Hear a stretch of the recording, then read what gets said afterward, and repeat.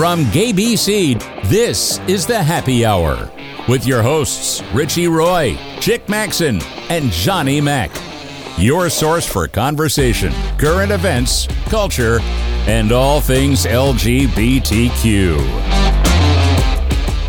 Hello, and welcome to the Happy Hour. Hope you're having a great Thursday so far. And I am joined here, as always, with our good friend Johnny Mac. And Chick Maxon is on super secret assignment this week. So it's not that secret. He will be back. We actually have sent him undercover in the Lone Star State, where, as you know, he resides.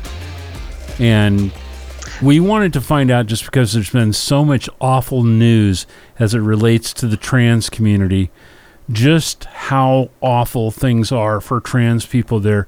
So we have sent him undercover to look into the possibility of having a gender reassignment happen. And we'll be looking forward to finding out what happens and whether or not he will no longer be a he when he gets back. Or something like that. Yeah. So speaking, actually, to jump right into things, there actually is a bunch of stuff in the news this week about these trans bills that just keep rearing their ugly heads.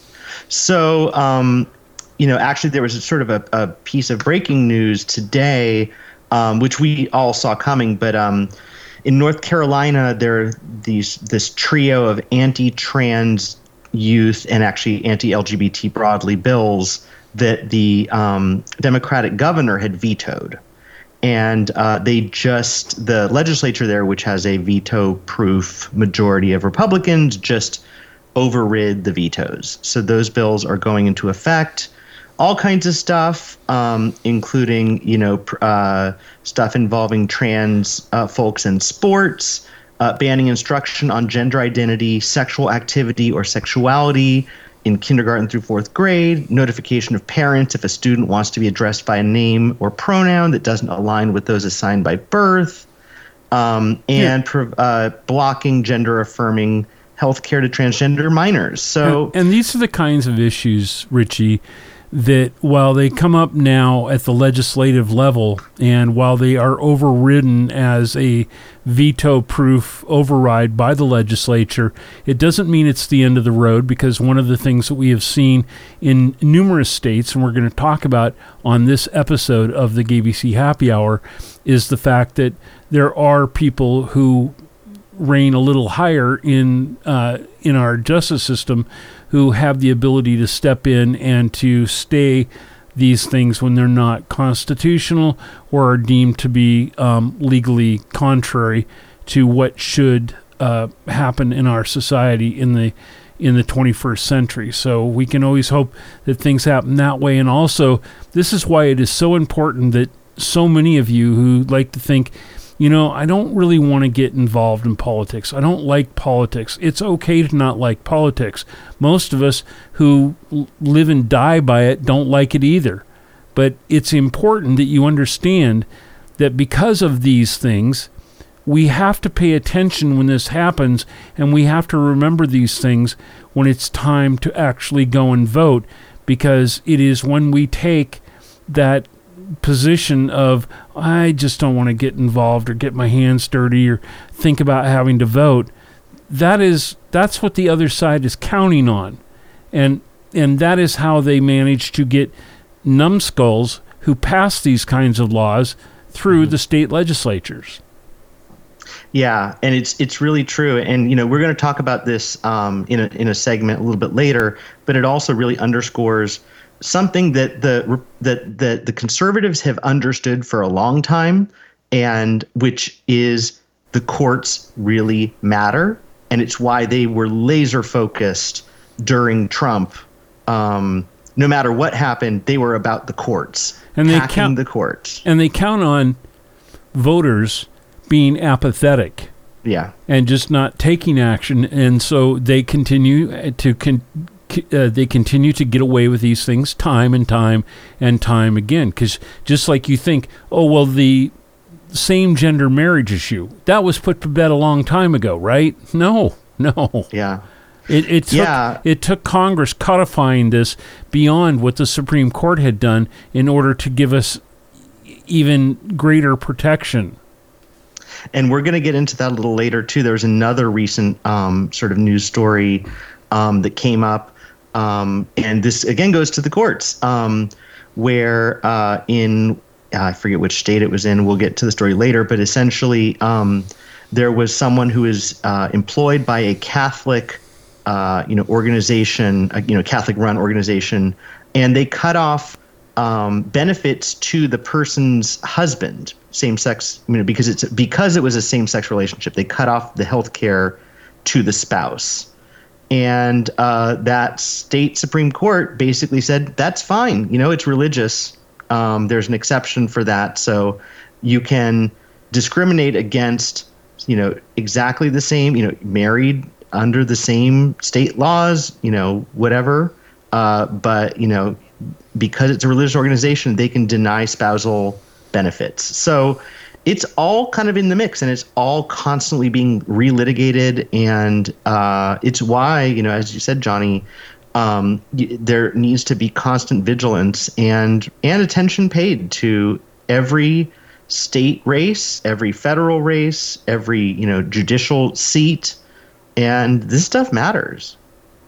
Indeed it does. And so we'll have a lot of these kinds of issues that we'll be talking about throughout this program and through other episodes to come, and explaining to you why it's really important that you do take some interest in this and be proactive. And sometimes proactive is not just at the polls.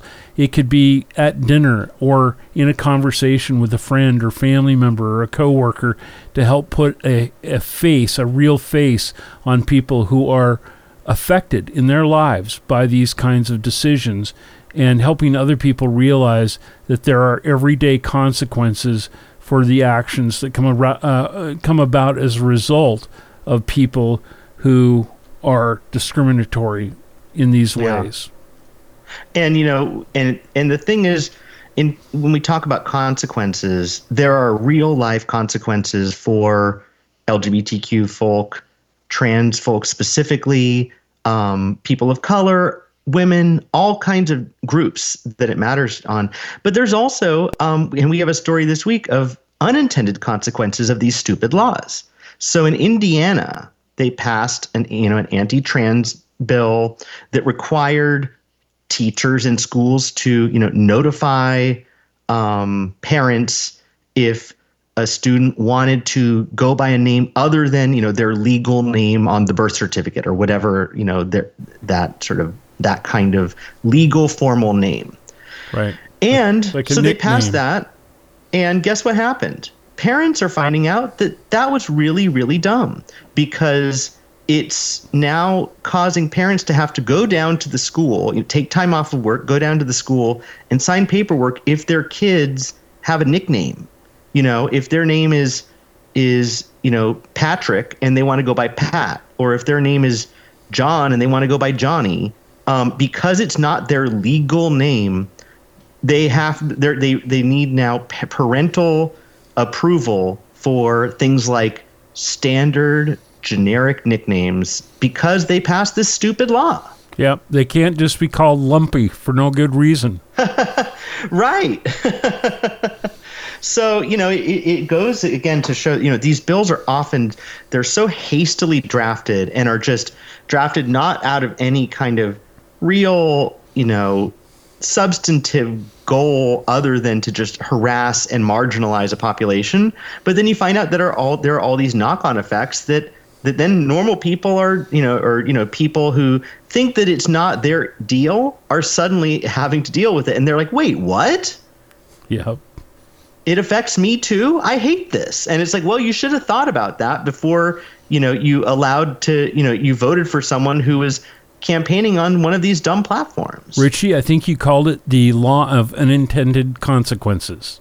Yeah. And we see this all the time with these kind of really dumb knee-jerk bills. There are things that end up happening, and then they have to try to hastily, pass some patches to get out of that, so it's all It's all a mess, and it's all, again, sort of this segment is really about how so much of this is really focused right now on trans folks. Thankfully, to go back to the power of the judiciary and the importance of it, there was a good ruling this week out of Idaho, just as schools are sort of starting to ramp up to get back into session. Idaho had passed a bill banning trans children from using bathroom facilities that align with their gender identity. And this, by the way, blew me away that the law that they had passed in the potato state, that it had offered kids a $5,000 bounty for reporting trans kids who used a restroom that aligned with their gender identity as opposed to what it said on the birth certificate. I mean, a $5,000 bounty. Yeah. This is actually sort of a common tactic, and it's actually not been that successful so far in sort of the judicial realm. But to prevent the argument that it's government overreach or government sort of using its power in an improper way, they pass these bills that basically allow private citizens to bring a case or private citizens to complain and provide bounties and provide legal fees and stuff like that in a way to try to dodge a legal infirmity. Unfortunately, it's so transparent that it doesn't work for them. It's very similar to what they did in the Lone Star State in Texas with regards to people who helped in any way, shape, or form a woman to obtain a abortion and or to get some sort of care to help them rid themselves of a fetus. And it's just outrageous. You help somebody to get out of state and go somewhere that's legal to do it, you were going to be subject to fines. If you were a doctor and somebody knew that you were helping somebody with regards to their reproductive care, you were going to be fined, and it was able to be brought up by everyday citizens. It just, I mean, talk about a police state. I was going to say it really, that, and like there's even they've try to do similar things. I remember in the past with illegal immigration, and criminalizing, basically helping someone who may happen to be undocumented, is itself then somehow criminalized. And it's very East Germany. It's just this kind of snitch culture. Yeah. For ostensibly the, party of small government, invariably when it comes to, morality policing, and especially sexual policing, they are not in any way the party of small government. They are the party of really, owners getting in government. There with a flashlight. Yeah. Yep. And it's just so all of this stuff kind of really just highlights too, that local stuff matters, state level stuff matters, state courts matter, and yeah, we have some wins and we have some losses, and we do this every week. We try to kind of bridge the gap and have some positive notes in addition to the negative notes. But there's a lot to pay attention to. With regards to that case in Idaho, federal court getting involved there, and the senior counsel for Lambda Legal, Peter Wren, was quoted as saying that the court's ruling is going to be a relief for transgender students in Idaho who are entitled to basic dignity, safety, and respect at school. And when school is back in session, they should be focusing on classes, friends, and activities like everyone else, rather than worrying about where they are allowed to use the restroom. No one's return to school, he said, should be met with a return to discrimination. Ain't that for sure? I mean, I think about these things. I never would have imagined these when you and I were going to school, these kinds of issues. And frankly, I am fine with unisex bathrooms for people of all ages. They have stalls. Let them do their business wherever they can do their business. It's like, this is no big deal. It's a human function. It's not a guy thing. It's not a gal thing. It is an everyone thing. And this, because this goes back so far, with this, it's just this bathroom panic shit, and it's baloney. But I agree with you that, unisex bathrooms, there's the one I talked about before in the Whole Foods, where there's a common bank of sinks, there's a bunch of stalls, and there's no gendered bathroom. It's just you just go do your business. Every airplane is unisex bathrooms, or gender neutral bathrooms. You can think every porta potty is a gender neutral bathroom.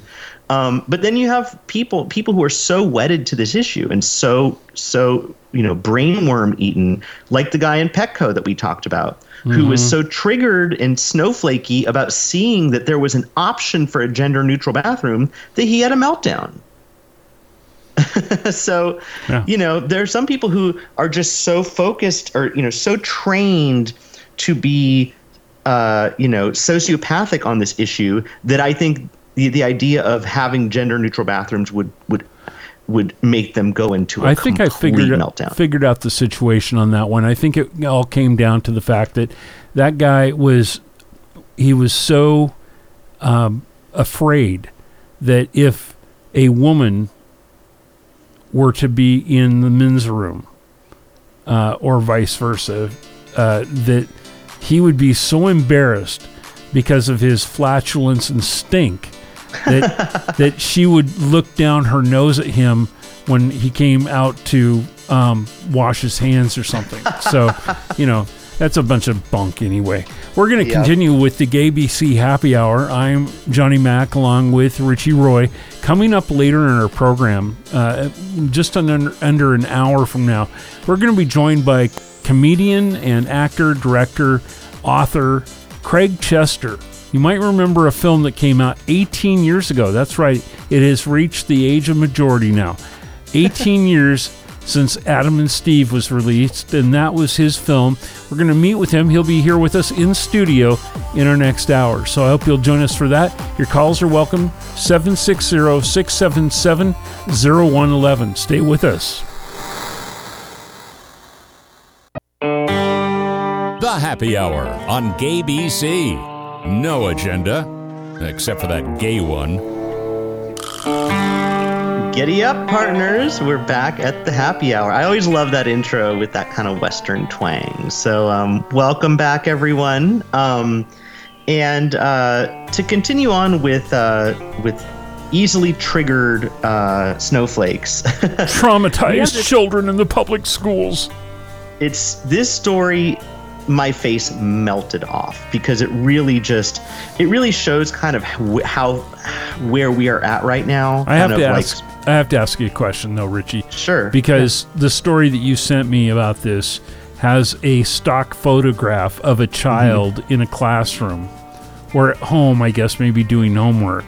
Yeah. And I'm looking at that photo right now, and it looks like he's crying bloody murder. And I had to ask, did you have the same reaction to the story? Yeah. Oh, yeah. Did you want to cry like this little kid? Yeah, that I looked like that. The picture. Yeah, it's a little kind of tow-headed kid with a pencil and a book, and he's just screaming. Yeah. And this story had me screaming because it is outrageous. So this is in the not so great state of Texas, in Conroe, Texas. I don't know where that is in Texas, but somewhere. And the school board, where's Chick when we need him? What was that? I know, Chick, exactly.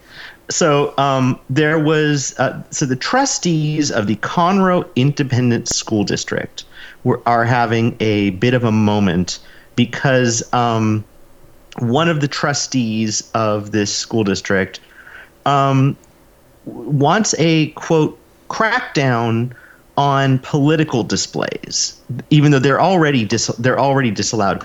And the example that was cited is that there was a first grade student who was so traumatized seeing a poster that had people of different races holding hands that the child had to change classrooms.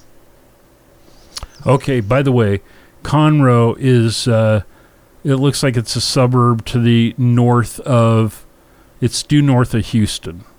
Okay. And it sits on Lake Conroe.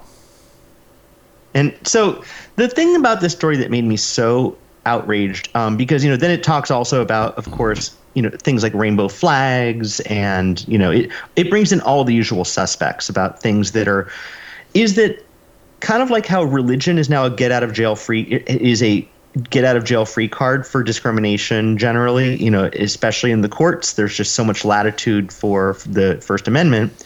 But increasingly there's this keyword. You just say it's political, and that somehow means that, especially in the school context, that it needs to disappear. And that, you know, when you look at it, that means things like in Florida, teaching the real history of what Black Americans were subjected to in slavery. It's a bunch of stuff. And here it even, you know, is the gist of this is that even just racial harmony is a, quote, political statement that has no place in schools. That is so wild to me. And it suggests that there are people whose thinking is like that their schools, like, I mean, again, we talked about this before, that think that schools should basically be resegregated. That you know, the idea of a non-political school is a school where there's a single race being educated. I mean, that's kind of where this line of argument goes. So I was just so blown away that it was such a bald statement. Just that, you know, and this first grader obviously learned this umbrage from somewhere. First graders don't go around taking umbrage at innocent pictures of hands of many colors holding hands. This is a learned trait. And that's also a big, scary red flag. And then the idea that one first grader whose racist parents taught them to be racist can lead to things like changes in what can be shown and what books can be read and stuff in schools. It's chilling. It is chilling. The city is 71% white, nearly 12% black, some members of both races overlapping, with the 30% of self-identified Latinos in the community, according to the U.S. Census Bureau. And a 2021 study called the city of Conroe a high segregation community and noted wide financial and political disparities between black and white residents. It was a highly supportive area, as you might guess, for Donald Trump. But the fact that you have people in this community who they're not so sure about having Bible verses and whether those constitute some sort of political speech, but definitely playing into the woke hands of the left by having anything that indicates anything to do with race and with sexual orientation and such. I'm just tired of people saying that my existence or your existence traumatizes somebody. The only reason that they would be traumatized, like you say, Richie, is because they have been indoctrinated. Their children do not come into the world possessing a dislike of other people based on immutable traits. Mm-hmm. That is all taught by somebody in the home. Yeah, and it's the thing is that the essence of what this child has been taught is, you know, because during the sort of height of the Black Lives Matter movement, there was this kind of grotesque all lives matter rejoinder. Yeah. But here, okay, so we're having But don't all lives matter? That says all lives are, equal, and that's not enough either. Basically, what they're saying is white lives matter and white imagery only. That is the gravamen of what this is saying. It's so appalling to me. It really just, my face just flew off. Speaking of flying off, I flew off the handle when I first heard about this, as I'm sure you did, over an airline's attorneys being sent to religious liberty training that's run by an anti-gay religious zealot organization, the Alliance Defending Freedom organization. And we're going to talk about that next on the GAYBC Happy Hour, where your phone calls are welcome at 760-677-0111 with Richie Roy. I'm Johnny Mac. We're missing our friend Chick Maxon, but you can participate as well, so do that.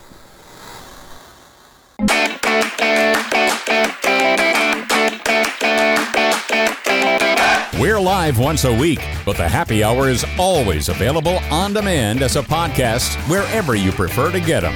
The hosts will tell you where, if you ask nicely. Hello, and welcome back. And yes, we will tell you, since you did ask so nicely, anywhere that podcasts exist. Apple Podcasts, Google Play Store, TuneIn, and those are all great places. And we really do suggest that if you like the show, go ahead and subscribe. Go even leave a review if you'd like to. You know what I'm thrilled about? For us. This past week, I got an opportunity to look at some of the numbers, the analytics for the show. Oh. And I was so surprised to see, but then again, I guess I shouldn't be, that the majority of our listeners are Apple people. So it turns out that 74.1% of all of our listeners to the podcasts, not necessarily to the live stream, but to the podcast, are listening on an Apple device. And so most people get the show, if they're listening in podcast form, through Apple Podcasts. And then it goes down kind of rapidly from there. I think Google Podcasts was 11%, and then it was Spotify, and then a whole bunch of others that were in the fractions of a percent up to about 2%. So anyway, good going, guys. I think we all recognize that Apple is the champion of breakfasts when it comes to... and they really, they were early on in terms of really getting podcasts out there. It's named podcast, named, iPod. They were kind of early on getting that as a sort of a medium. So, it kind of makes sense. Right. But speaking of some of our earlier topics, the judiciary is important, and we've got a couple stories here that really point this out. One is a crazy judge, and the other is a story that I'm hopeful does not end up in the Supreme Court, but we'll get to both. So the first one is a Trump-appointed judge was hearing a case involving Southwest Airlines. Now, let's be very specific here. We're talking about some dumbass named Brantley Starr. Okay, yeah. Brantley Starr was hearing a case, and the case itself actually sounded so bogus. So is an employee of Southwest Airlines who got fired and asserted that the reason why she was fired is because it sounds like she was spamming her union president about her stance against abortion. She was then fired. I'm not sure, what the stated reason was, but she claimed that it was because her fervent religious belief that abortion is evil, was religious, and therefore it was a religious discrimination. The judge agreed with her, and earlier in the year, and then sort of ordered that the airline inform its employees that the airline may not discriminate for religious reasons against its employees. And they they put out a statement saying that they do not discriminate against, employees for their religious well, maybe they should. beliefs. This pissed off the plaintiff, who said that that's different wording, that they were dodging their responsibility to claim their wrongdoing. The judge, tacitly agreeing, then randomly ordered the lawyers for Southwest Airlines to attend a religious liberty training hosted by the Alliance Defending Freedom, a right-wing, crazy legal organization that's been behind a lot of the anti-gay and anti-woman litigation that's been going on over the past few years, that is also determined by the Southern Poverty Law Center to be a hate group because of their anti-LGBTQ litigation. This is crazy on its face. The ADF was not involved in the case at all. They weren't the attorneys. They weren't. I mean, they weren't involved. This judge just sort of sua sponte on their own just said, okay, because you didn't use the exact wording that we wanted you to use, your lawyers have to attend religious liberty training, which is I think it's 8 hours or something, which as a lawyer who's done legal education, that's a long course. And I can only imagine what kind of baloney is spouted in the ADF course on religious liberty.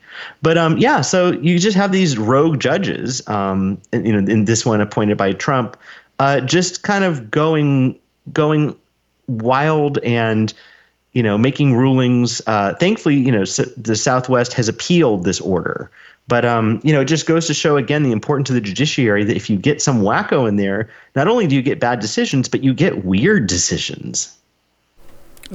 Big, bad, weird decisions. This is just as outrageous as it goes.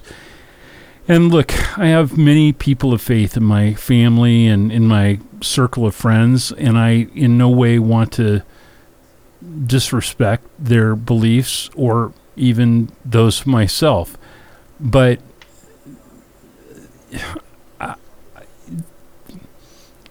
I don't even know what to say, because there has to be some sort of common sense that says somebody's religious rights do not supersede somebody's civil rights. Yeah, and I also don't understand. And this wasn't in the news coverage that I read. This wasn't explained, but I don't know what the the sort of described reason for the firing was. But why? But stepping back, why is this person? Why is she spamming her union rep about hating abortion? How is that relevant to work? I don't get that at all. And that sort of then allows someone to just kind of have a standing grievance, a religious related grievance, if you ever get fired, because she was ordered to be rehired by the judge. Yeah. So, and by the way, that See You Next Tuesday, she was also represented by this organization that represented her is the same folks who represented the people in that case a month or so ago at 303 Creative.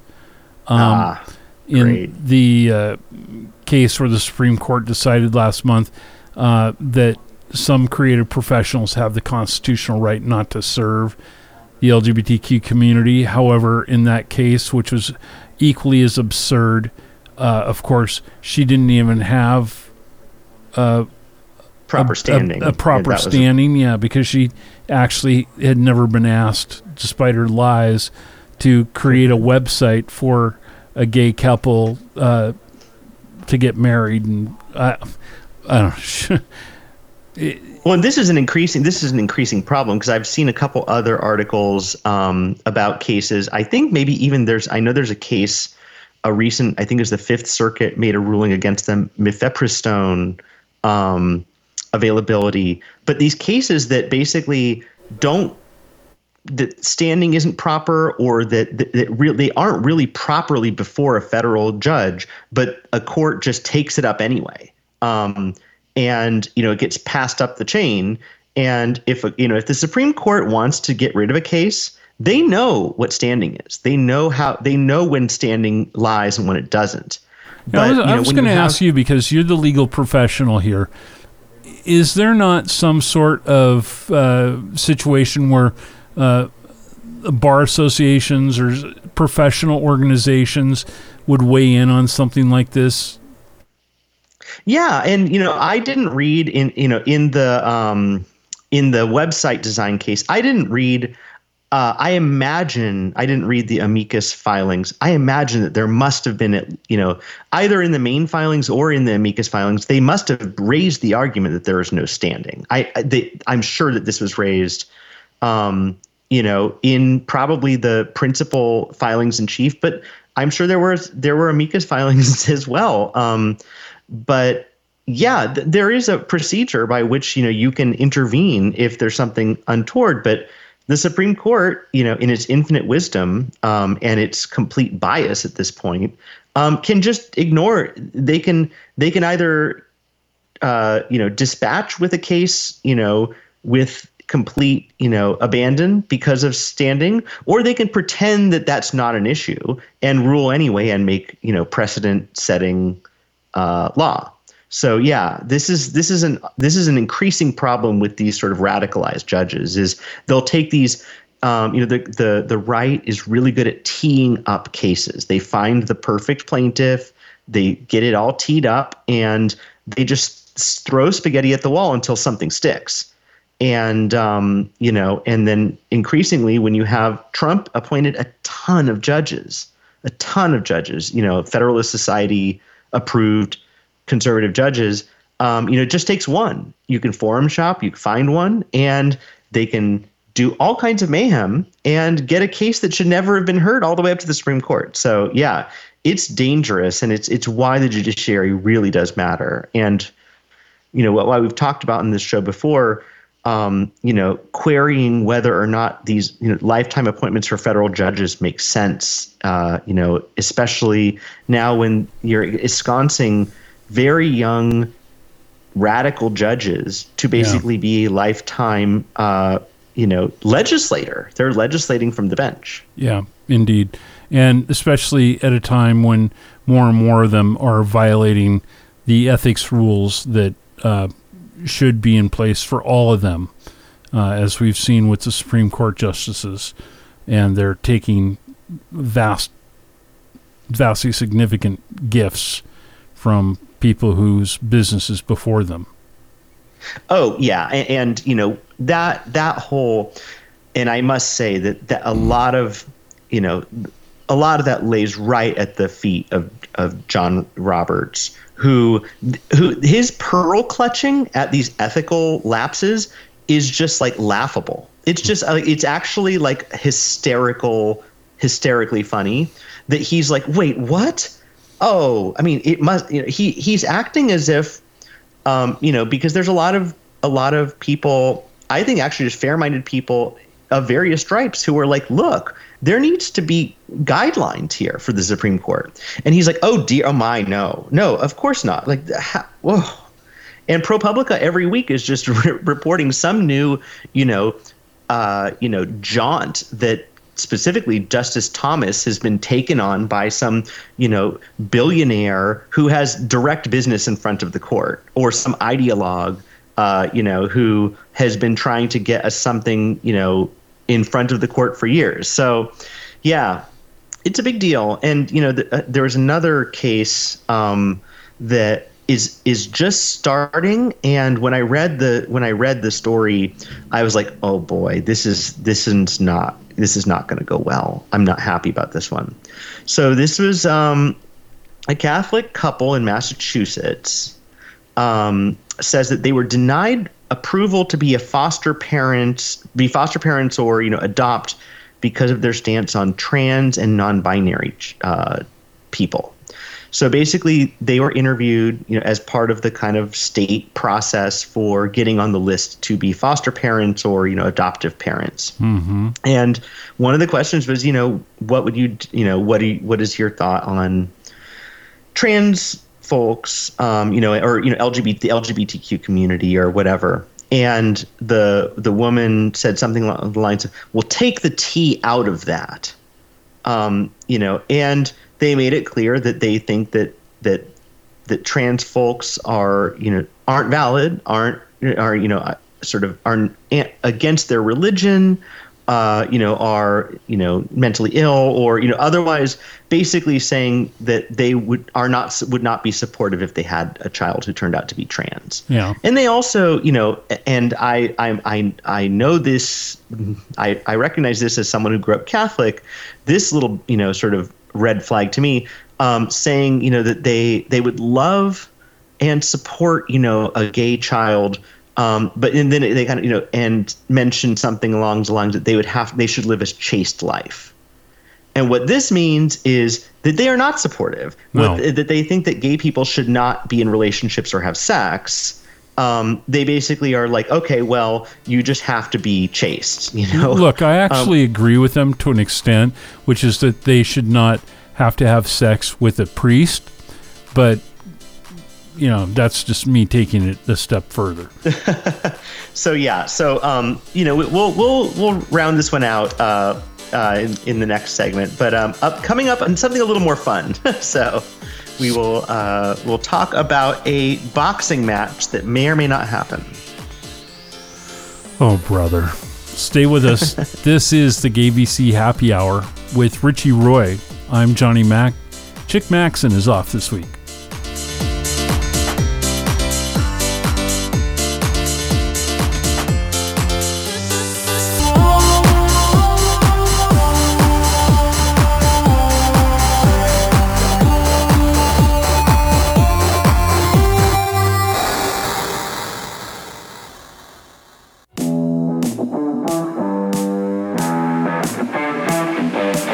Come on, turn that frown upside down.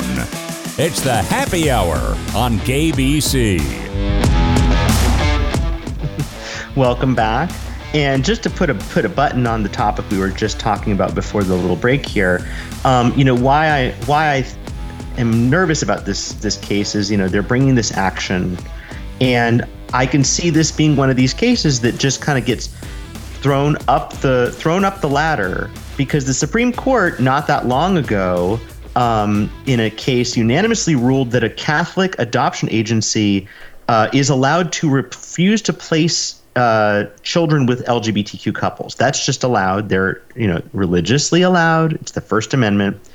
And what this is this case seems to me to kind of be making the it's like the 1-2 punch to then say, and that state agencies cannot have any kind of neutral rules about, placement with religious families, who, even if they espouse anti-LGBTQ beliefs. Richie, it seems to me that there is a solution to this for all sides, and that is that Catholic organizations do not get to have children who are identifiable as LGBTQ within the pool of children that they get to handle placements with.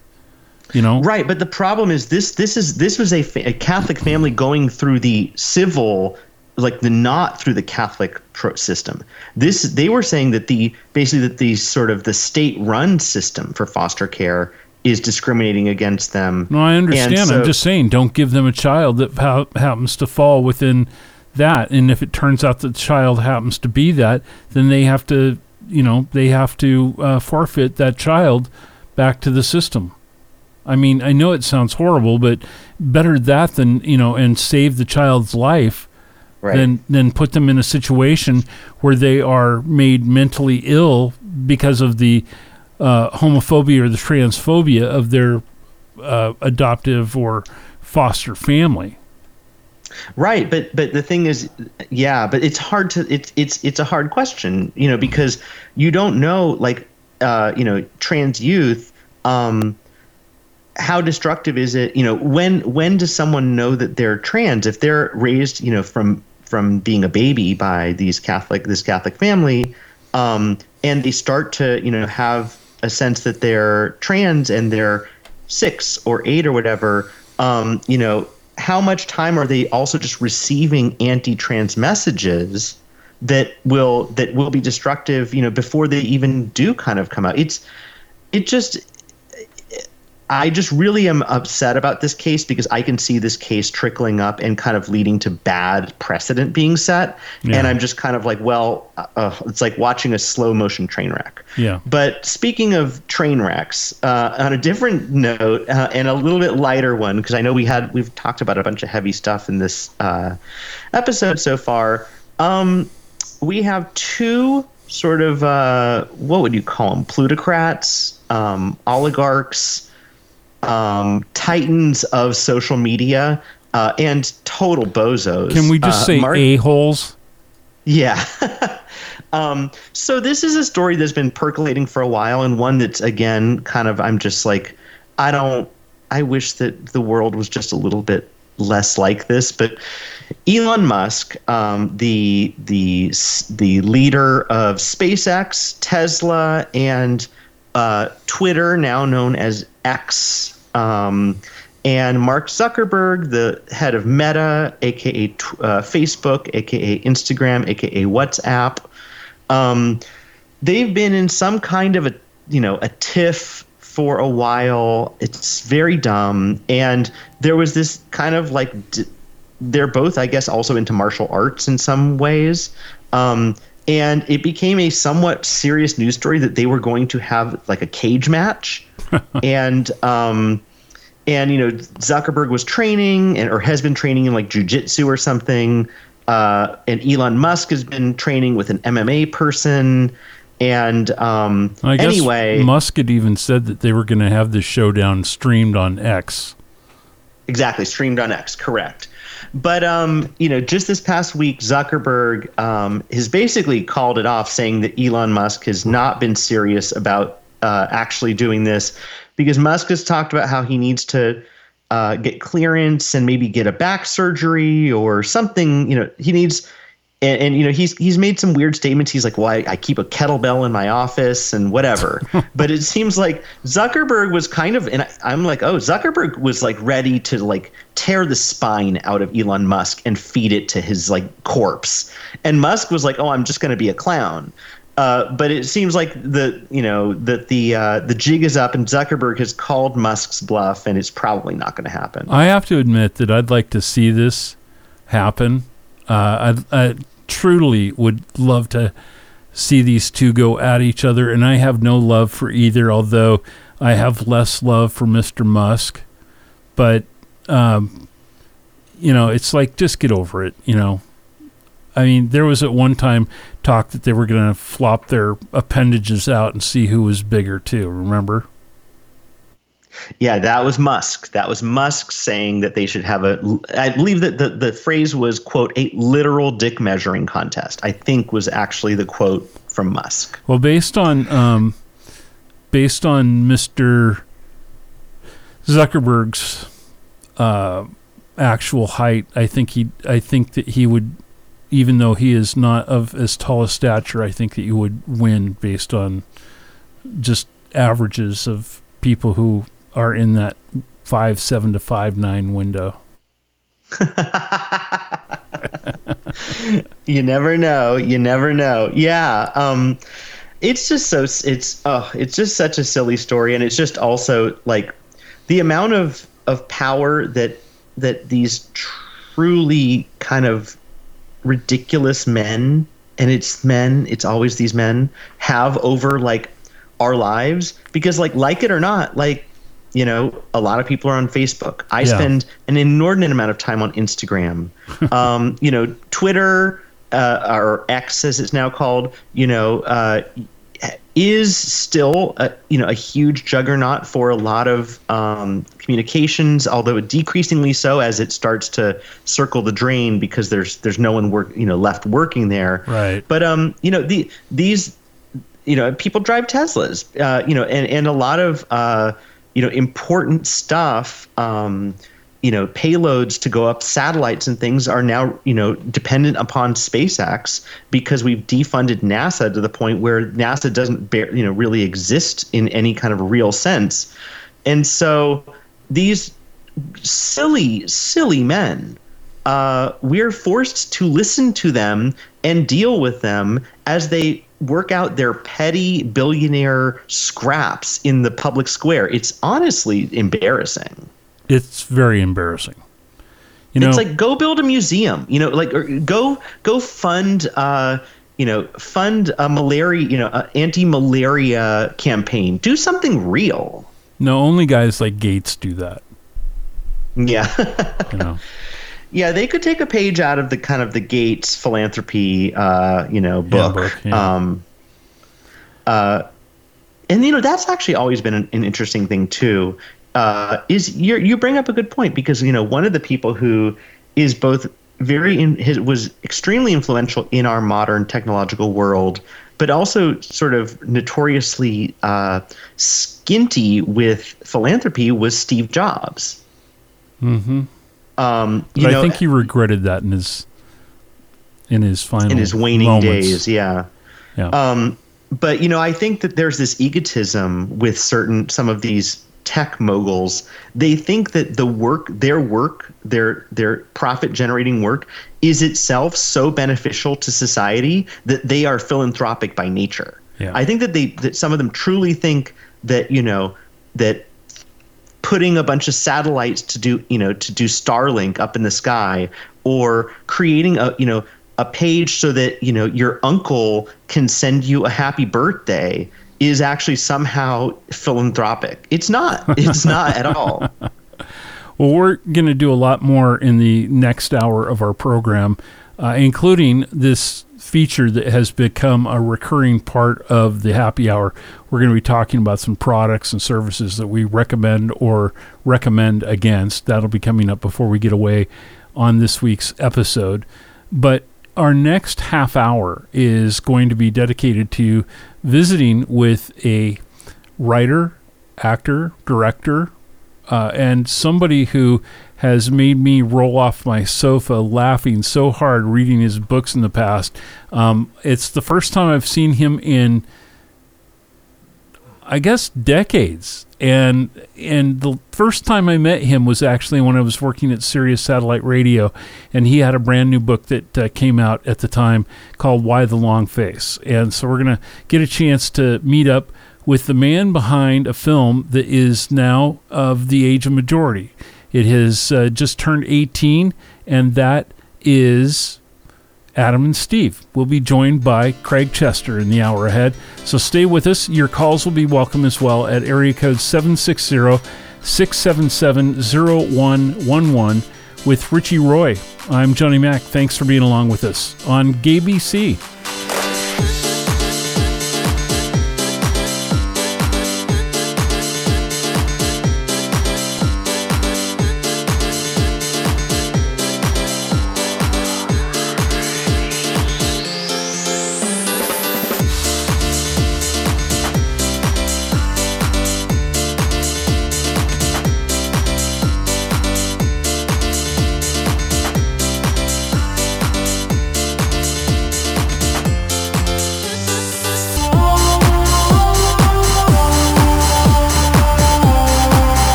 The Happy Hour with Richie Roy, Chick Maxon, and Johnny Mac. These homosexuals are scheming for world domination.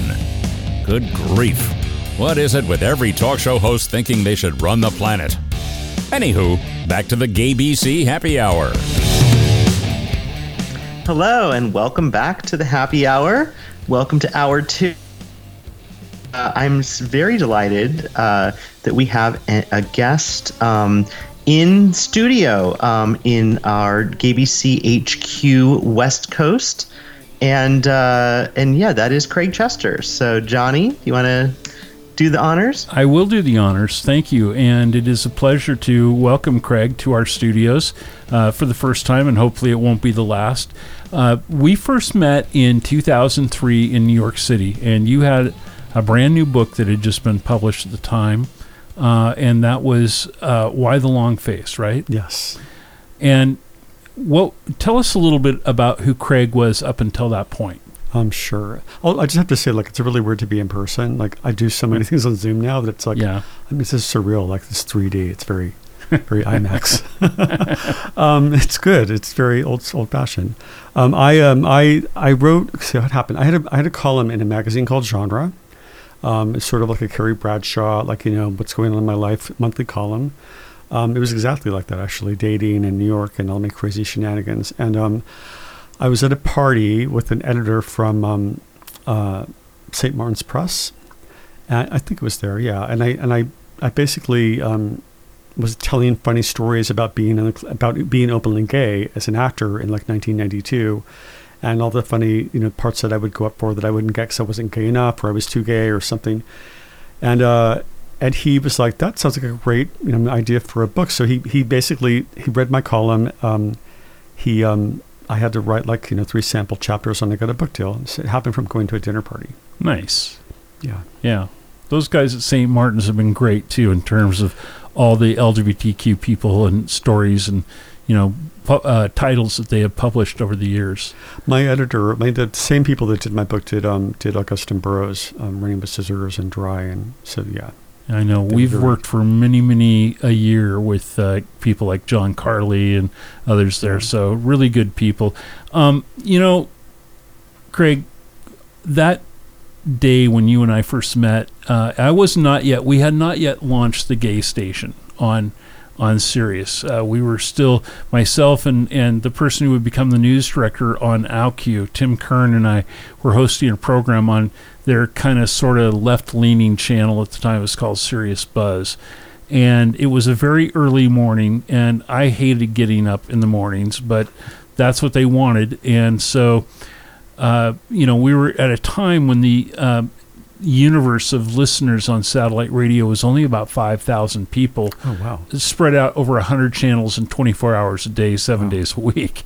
But I do remember getting up that night at I think I would go into the office around 4:30 to start the show at 6. And I remember getting up at 2:30 in the morning and going out and laying down on the sofa and thinking, I should at least thumb through this book a little bit and be somewhat aware of what we're going to be talking about and read some of your tales. And I remember being afraid that I was going to wake my neighbors as well as my partner who was in the next room when I fell off the sofa laughing my ass off reading a story about you talking about having to fake speaking in tongues. Habita, habita.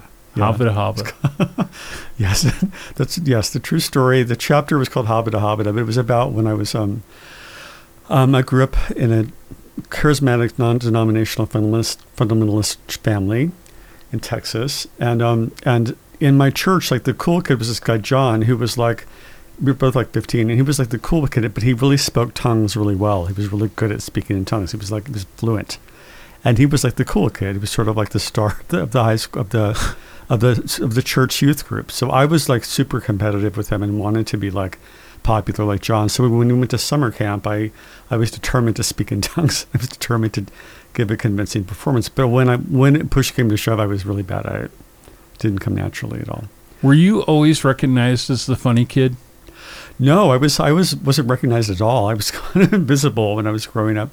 I was really outgoing as a little kid. Then I was really super shy all through high school, and then when I went into high school drama, I got depressed, and when I was in 16, I fell in love with this boy in my youth group actually, and I had my first sort of puppy love that turned into tragic gay, Romeo and Juliet love, and then it was and that deepened my experience of my life, and then it became I started acting and doing into drama. I was more active in that, but no, I was really, really shy. I still am kind of shy in a weird way, but Yeah, but you were originally from out here on the West Coast, right? You grew up in the greater Los Angeles West Covina. area. Yeah, West Covina, where the mall is. How did you end up going to Carrollton, Texas? My dad was in a rock. When I lived in California, my dad was in a rock band named Whiskey.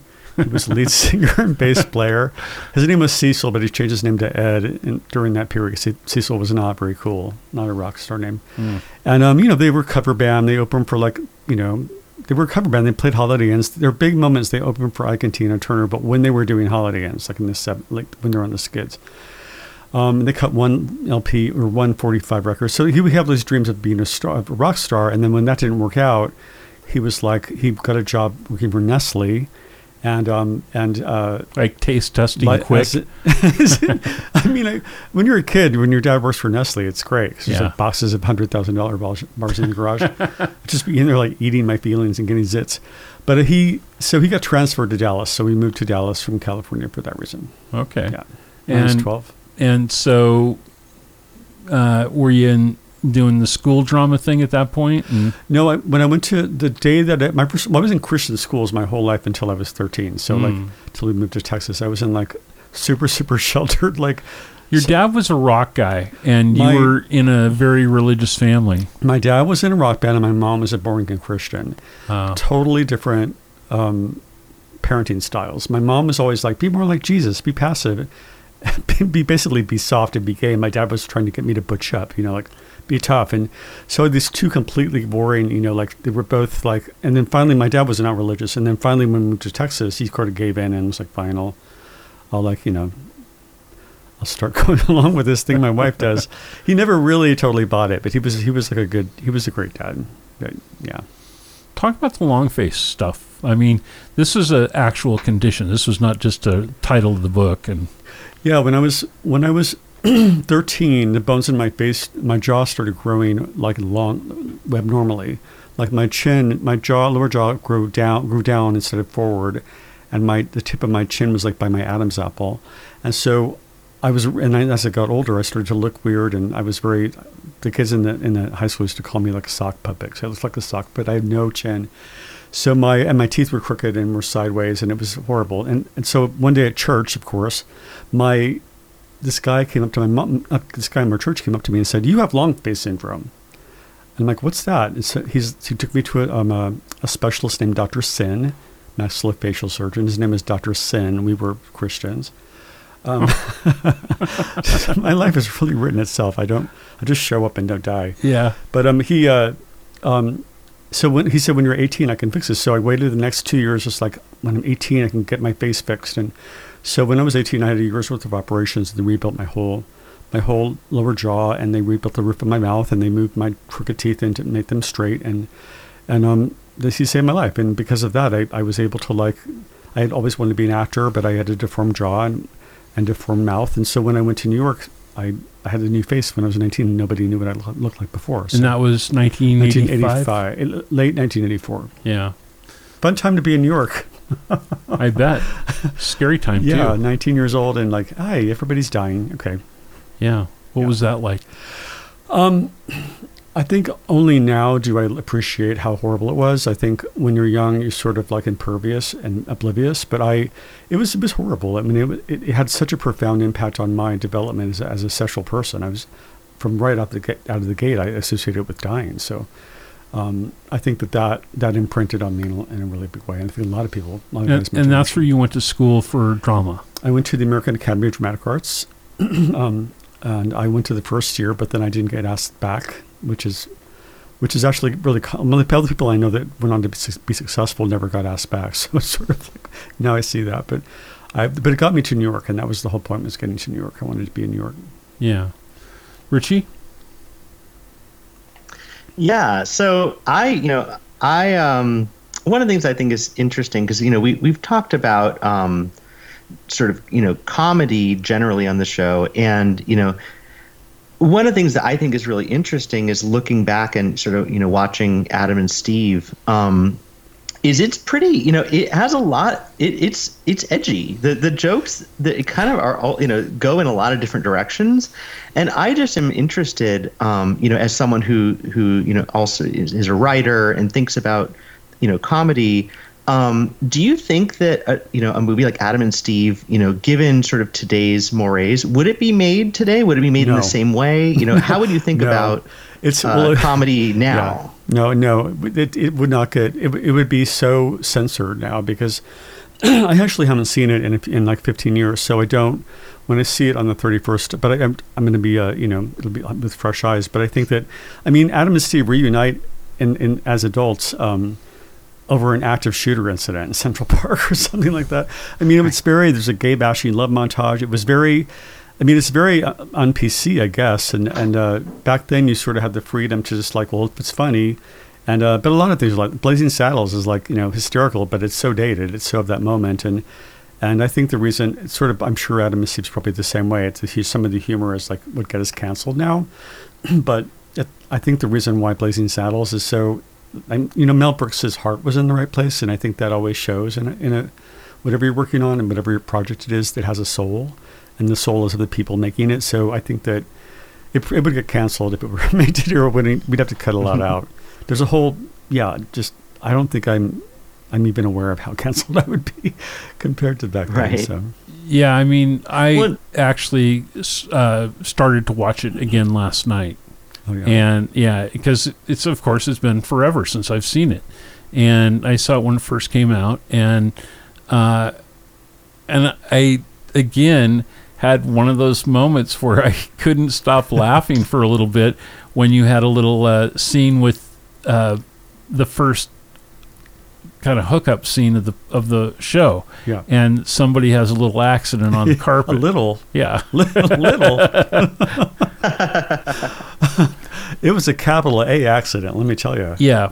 I don't imagine that something like that probably is going to get... That's a true story, actually. It was? It's a true story. It's about a man and a woman, though, not two guys.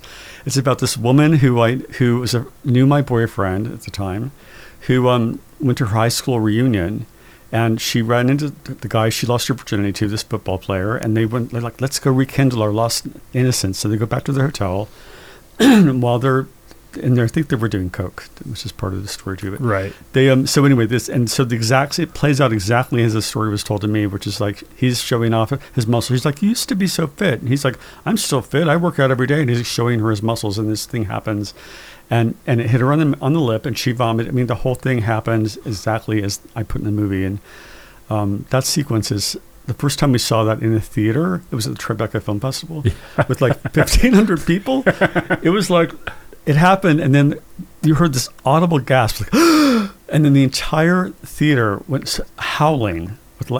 I've never been in a theater where there was that kind of outrageous howling laughter. Like it was like the roof came off the place, and I was like slinking down in my seat, like, oh my God. It was truly a moment that I thought, this is a John Waters film.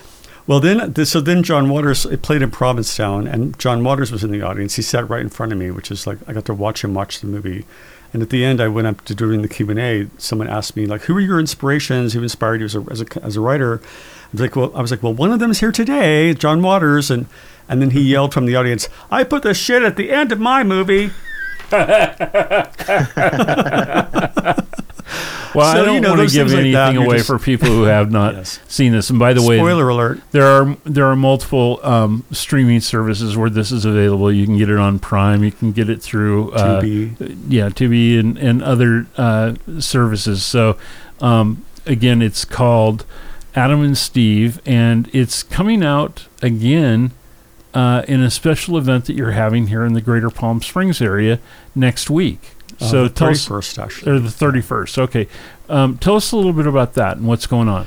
Well, I was at a party with the guy I was dating at the time, and I ran into these guys, Paul and Steve, who have this thing called the Filmmakers Lab. And so they came up to me and recognized me, and they were like, let's show Swoon or Adam and Steve. And I was like, well, Adam and Steve's more like the Palm Springs crowd, so let's do like Adam and Steve.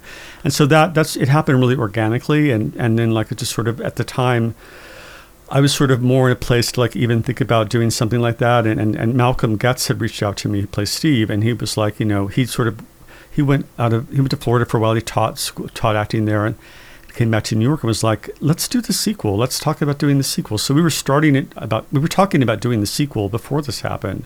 So it was very like, an interesting coincidence, because then he was going to fly out here just to work on the sequel, and then and when this happened, when these guys programmed the movie, it's at the Mary Pickford Theater on August 31st.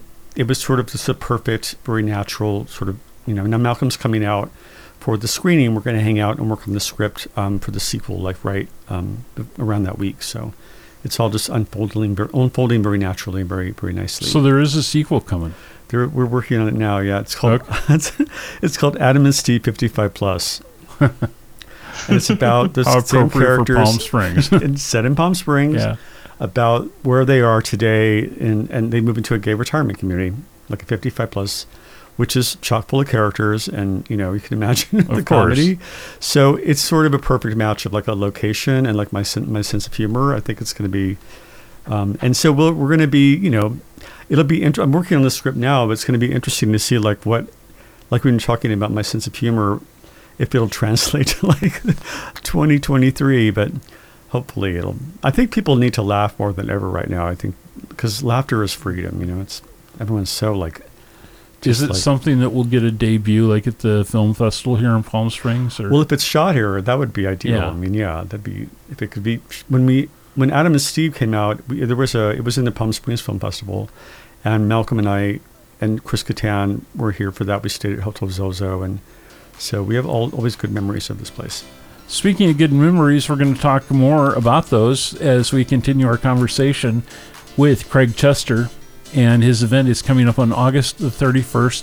It's going to happen at the Mary Pickford Theater in Cathedral City, California, which is, for those who don't know, just adjacent to Palm Springs, and is probably the finest theater in the whole Coachella Valley. I can still speak a little bit. We will continue our conversation. If you have a question or a comment you'd like to share with Craig, you're welcome to do that at 760-677-0111. Along with Richie Roy, I'm Johnny Mack. Stay with us on the GAYBC Radio Network.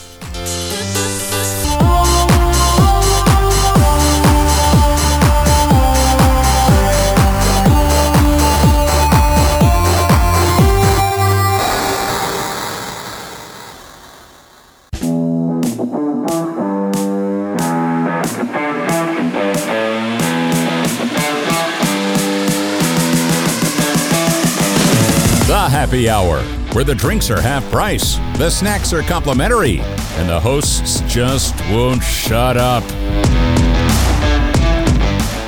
Welcome back to the Happy Hour. We are here with our special guest, Craig Chester, and talking about Adam and Steve and the screening that's upcoming. And, one of the things that actually I felt very nostalgic for when I was doing a little rewatching of part of it was, weirdly enough, the opening at the beginning. It was TLA releasing, and it reminded me, TLA and Strand, it's just, I was thinking about how important and how I think actually essential there it was to have these gay indie film releasing sort of studios, or I don't know what you'd call them.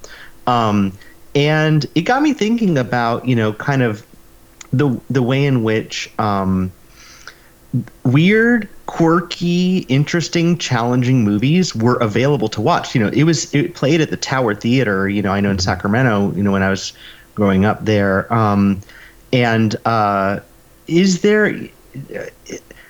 How has the landscape changed for movies? If you're thinking about doing sort of a sequel, what does movie distribution look like now? There used to be kind of these gay indie pipelines. What does it look like now to release a movie in 2023? Well, I think it's like you're talking really about independent films in general and how independent films, are, there's still, I think that because of what's going on in Hollywood with the Writers Guild strike and the SAG strike, I think that actually my feeling is that there's about to be like a renaissance of new independent films as a result of that, because it's getting to be like very much about either it's just, there's a real need for it.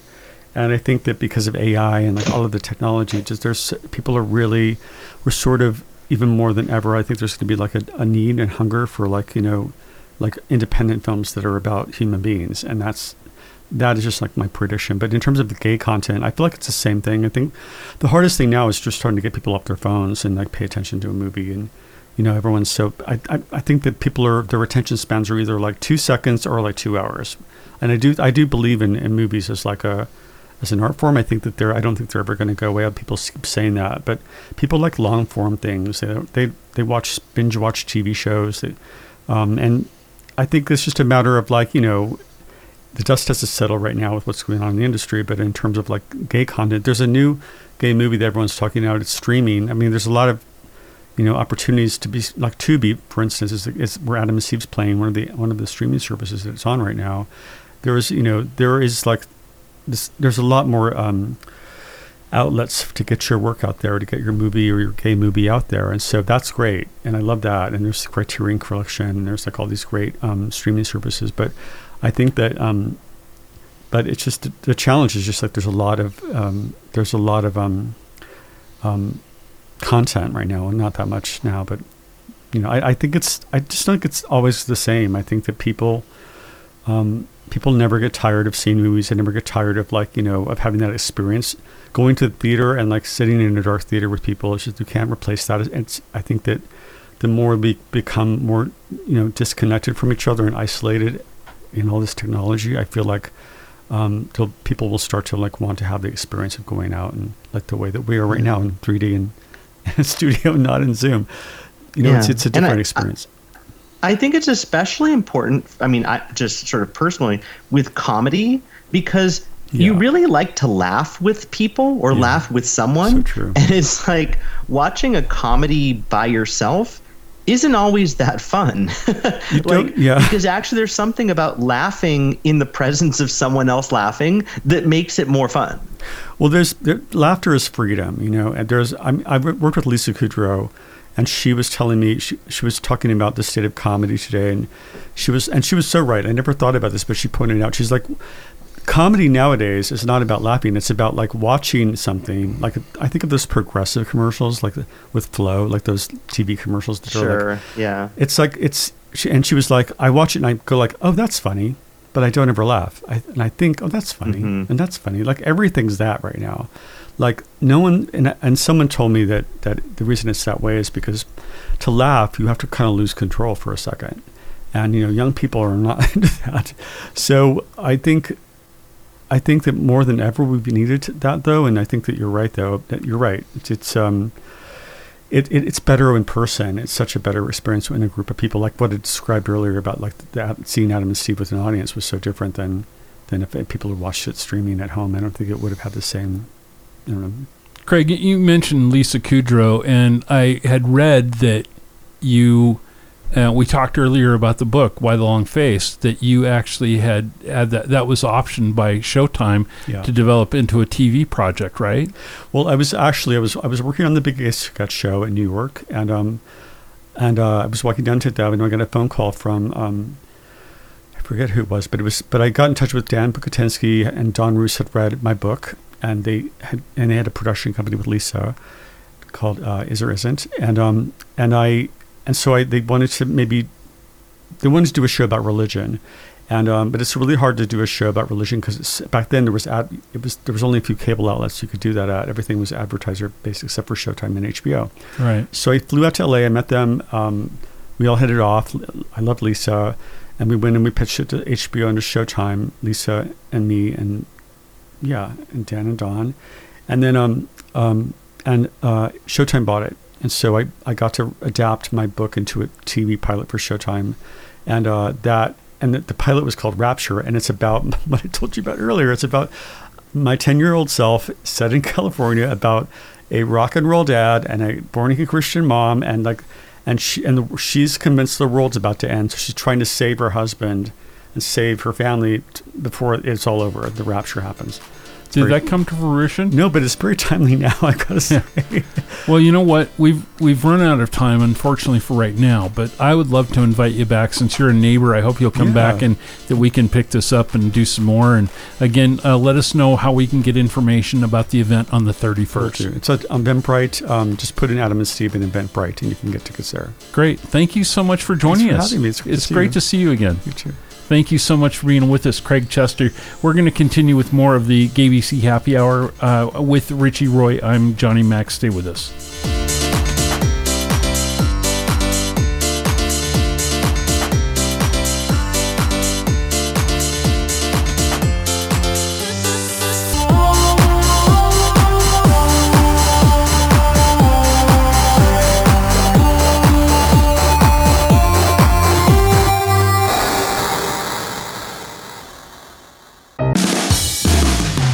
You think these guys aren't interesting enough without you joining the show?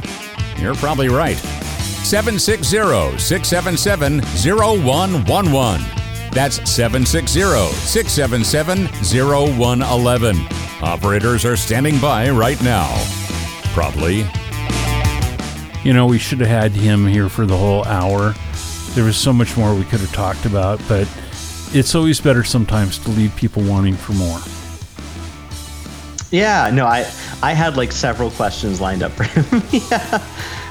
But yeah, we'll get back to that in a future episode, hopefully. You know what, let's do? You're going to be here in November, and we're going to be in studio together for the first time doing the show, and we should invite him to come over when we're doing that show, because he is really a funny guy, and it'd be great to have the dynamic of all three of us in the studio at the same time.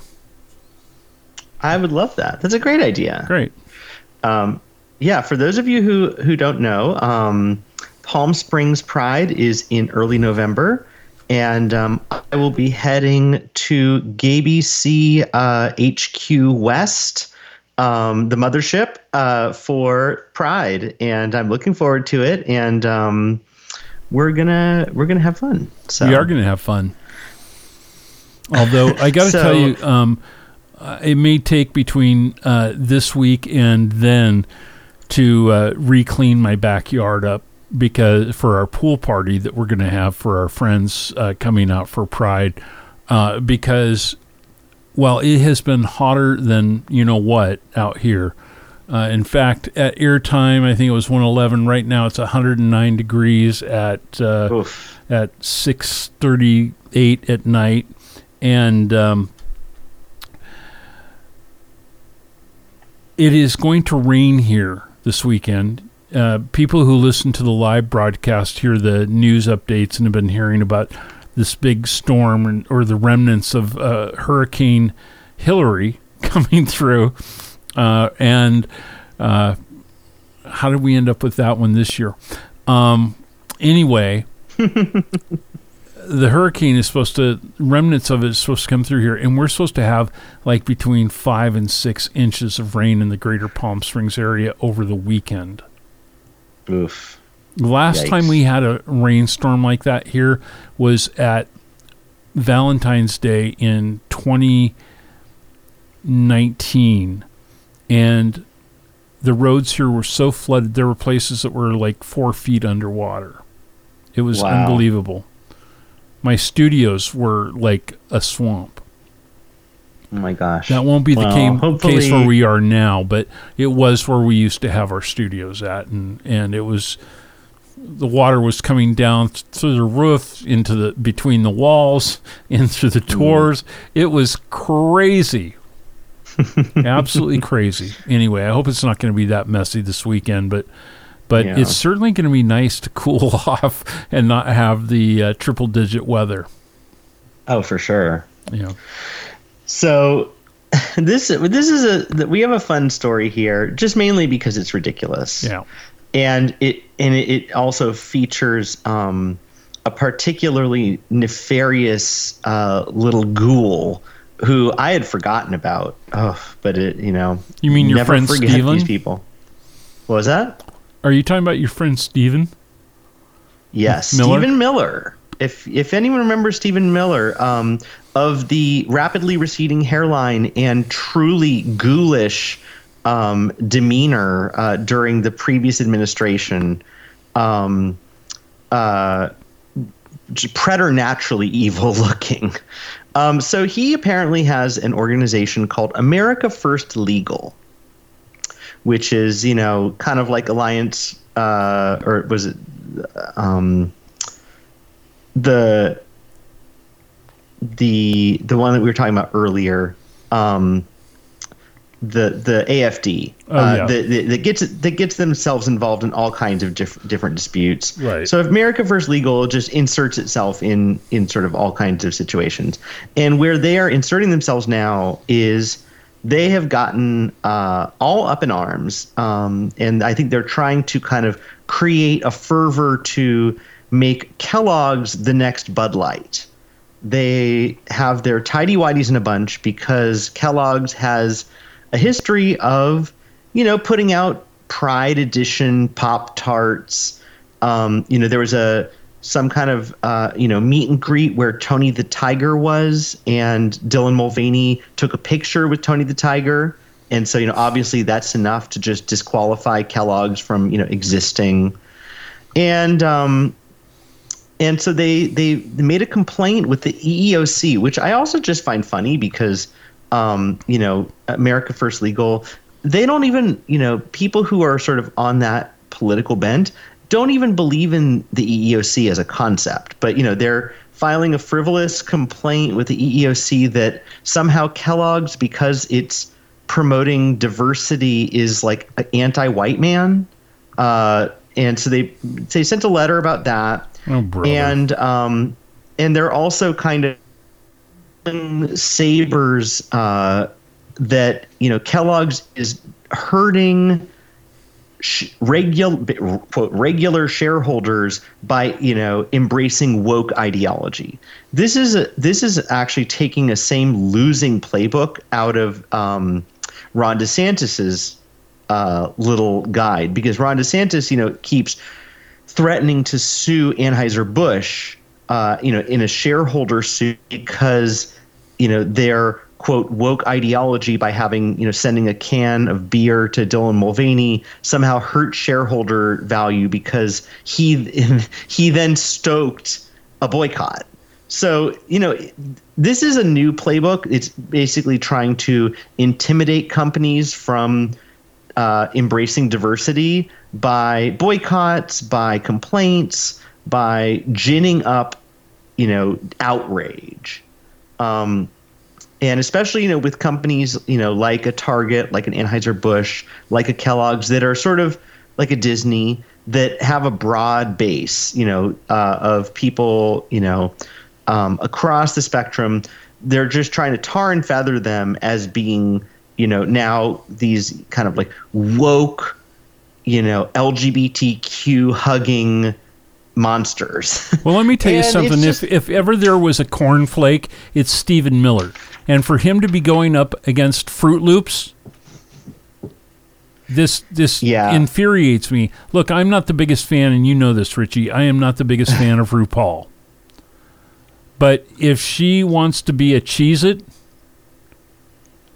more cheese to her.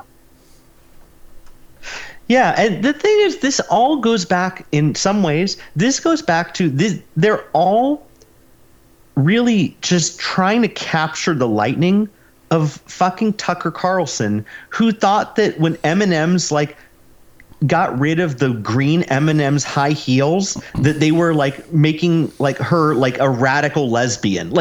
This bullshit stuff about why did she put brands, biker boots on? Yeah, this idea that companies by doing anything are somehow disenfranchising mainstream America. This is a new tactic, and it's really silly. But I think that they're just trying to bully and intimidate in any way they can. They see the writing on the wall in terms of demographics, in terms of even legal arguments. They're failing at courts with all of their sort of attempts to relitigate LGBTQ existence. The right so wing simply doing? needs to snap, crackle, and pop and go away. Yeah. Yeah. I just want to, put them in a bowl of cereal and put too much milk in there and flush their soggy selves down the drain. Yeah, either that or, I'm a big fan of smoothies. So, we could stuff them in a Vitamix and see what happens. Yeah. This is absurd. It's just absurd. I mean, do we have to even waste any oxygen talking about these kinds of things? It's as crazy as the days when people started to go haywire over Tinky Winky from the Teletubbies because he had a purple triangle on his head. Well, yeah. Well, this is, it's again, we're kind of in this moment of, I think it's a moral spasm. It's this kind of, they realize that they're on the losing side of kind of the moral arc of history. And so they're just kind of seizing at anything. They're just grabbing anything they can grab at. There was a story about, there was a librarian, somewhere in the South, I believe, who was fired after working at the library for 11 years because she refused to remove books with LGBTQ content. And there were, people, kind of who were just decrying locally that they went in to look at the books and declared that 60% of the books in the children's section were, quote, witchcraft books. Oh, brother. Yeah. So that's where we're at. We're back there. We're at, witchcraft books and, it's just silliness. And how did we finally how did we get to the point where we finally were able to burn the idiots at the stake? I mean, but what did it really take? Because we need to start swinging the pendulum the other way.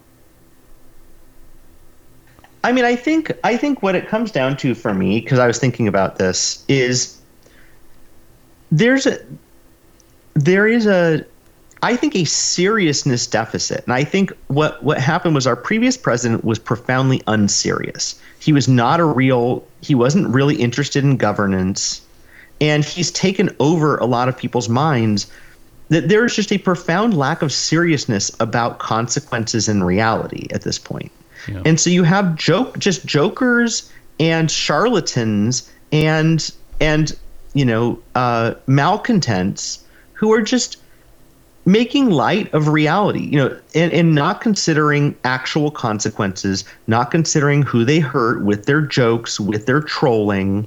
It's a troll world. And when you look at someone like Elon Musk, who is essentially a very rich troll, we're stuck with trolls in charge and these troll communities who just want to just kind of break things and kind of menace people. And it's I don't know what the answer is, but it is a sort of alarming uptick in just kind of anarchically stupid behavior. Agreed. And unfortunately, when that becomes a problem is when it gets weaponized through the courts, weaponized through state legislatures, weaponized through school boards, and in the previous administration, weaponized through the presidency. Yeah. Profoundly unserious people. And then you have, just to sort of pick out of a hat, you have someone like Louis DeJoy, a profoundly unserious postmaster general who really was interested in dismantling the very organization that he was. I mean, and you look at Zinke, you look at a bunch of people who were in the previous administration put into cabinet level or high level posts, who were put in charge of an organization that they didn't believe in fundamentally, and so you end up with a situation where you have just people sort of wholesale just trying to kind of break our civic structure to, at every level, just throwing spanners in the works And every time they win, they win. Every time they lose, well, whatever, they tried. So it's kind of it's really a lose. It's like a constant work to just kind of struggle to prevent people from dismantling civil society at this point. Yeah. Again, this is the happy hour. We will have some fun stuff in the next segment, but yeah, I mean, I get very worked up about this particular topic because it sounds so silly and it sounds so jokey, this Kellogg stuff, the Bud Light stuff, except there are real consequences. I mean, the Bud Light thing, Anheuser-Busch, which, this fake story, this fake issue did actually affect Anheuser-Busch's stock value, which in turn, things like pension funds hold that stock. Pension funds, including Florida's pension fund, which is why. So someone like DeSantis makes a story up makes an issue that hurts the stock price, that hurts the pension fund of his own state, and then wants to bring suit, which is a failed suit, for hurting his own pension fund. It's mind blowing. Companies, they're good, they're bad, they're ugly. Your point of view on that? Do you have somebody you'd like to recommend because they're outstanding, or somebody you'd like to make sure that people don't make the mistake of doing business with because you've had bad experience? Well, you're welcome to join the conversation at 760-677-0111 on the GAYBC Happy Hour as we continue with more right here on GAYBC Radio, gaybc.com.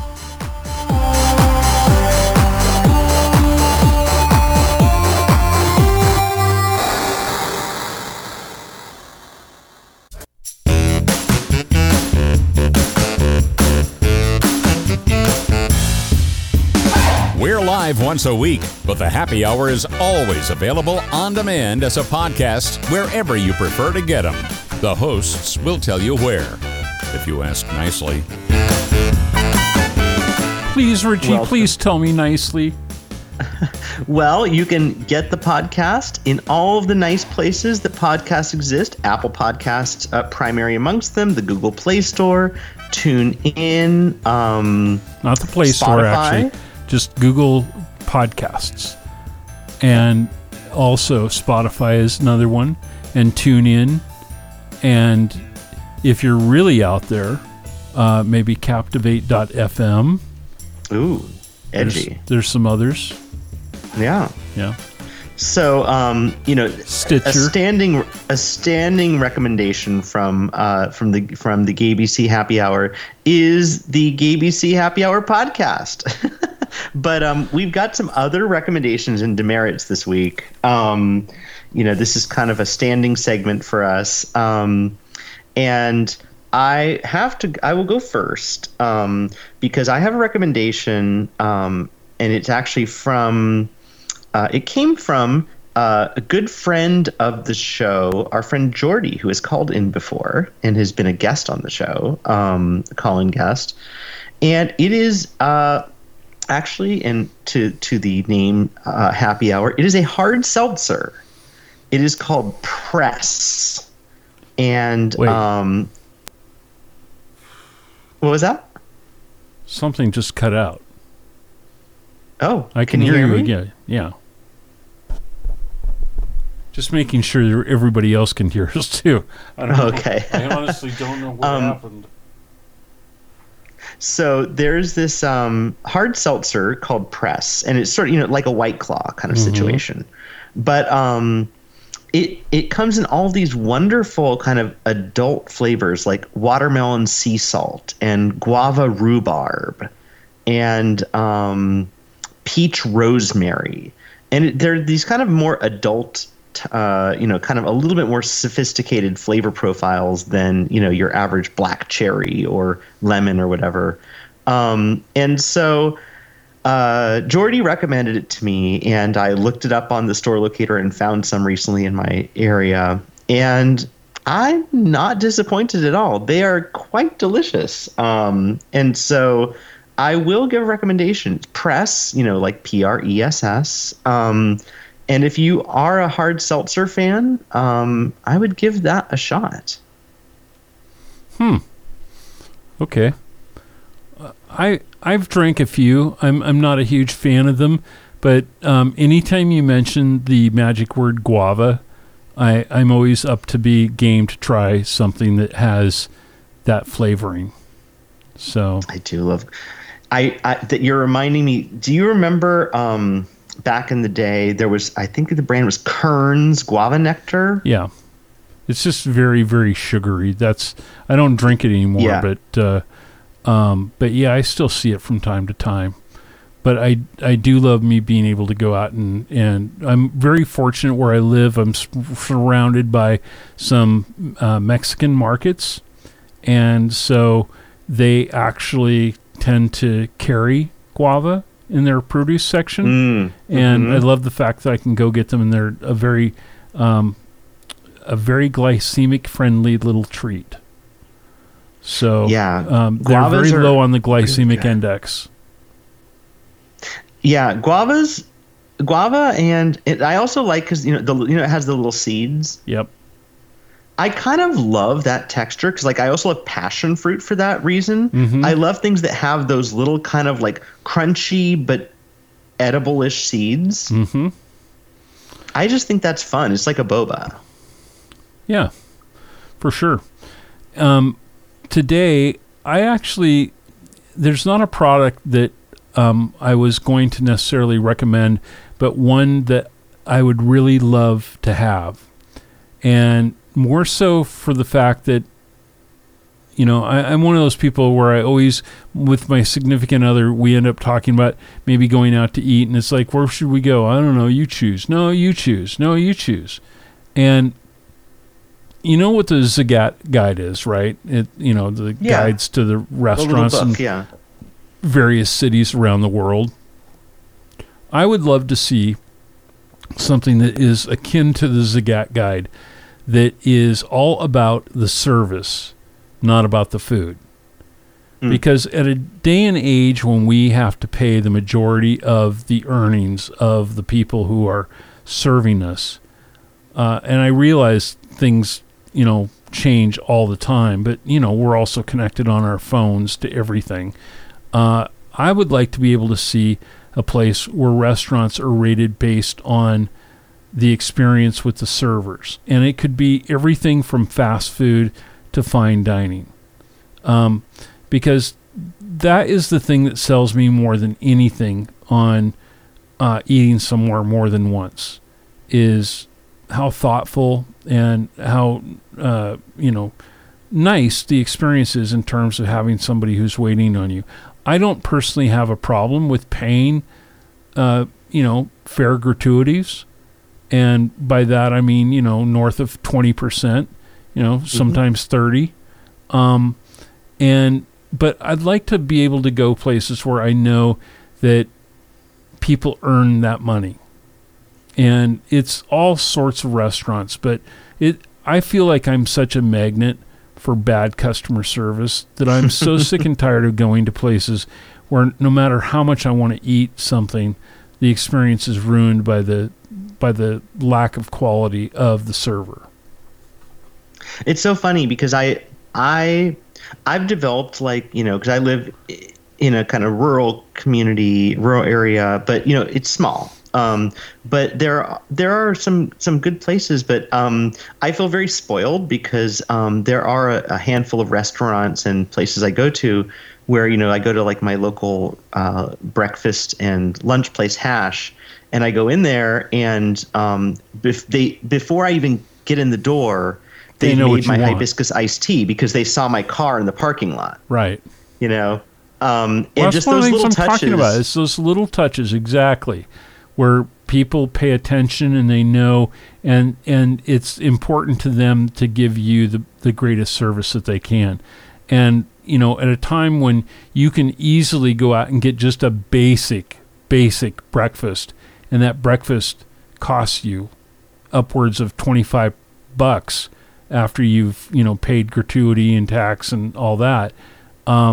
It's like you don't want to feel raped when you've walked out.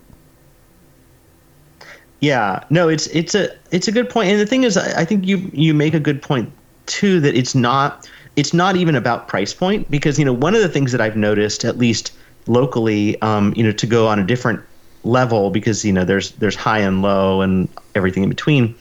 There's, the Popeyes in Kingston, regularly, the drive-through at least has the nicest people. Like they're just fun to talk to, and there's just a vibe. You get a vibe immediately when you go into a restaurant or a service environment, and you can just tell either the management is doing something right, they're hiring the right.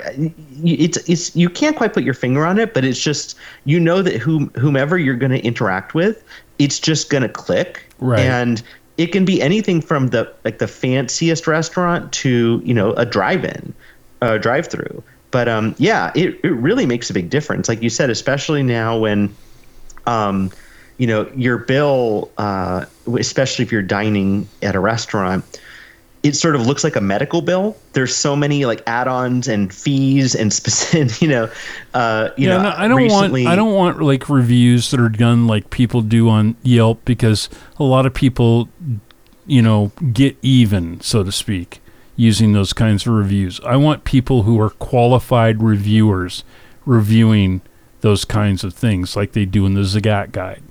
Those ratings aren't just made up because of anybody submitting, their experience.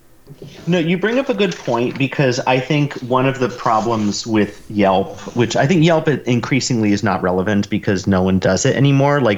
So the reviews are kind of stale and stupid, but people there's a cognitive bias towards reporting bad service, and there's not as much of an incentive to go on and praise good service.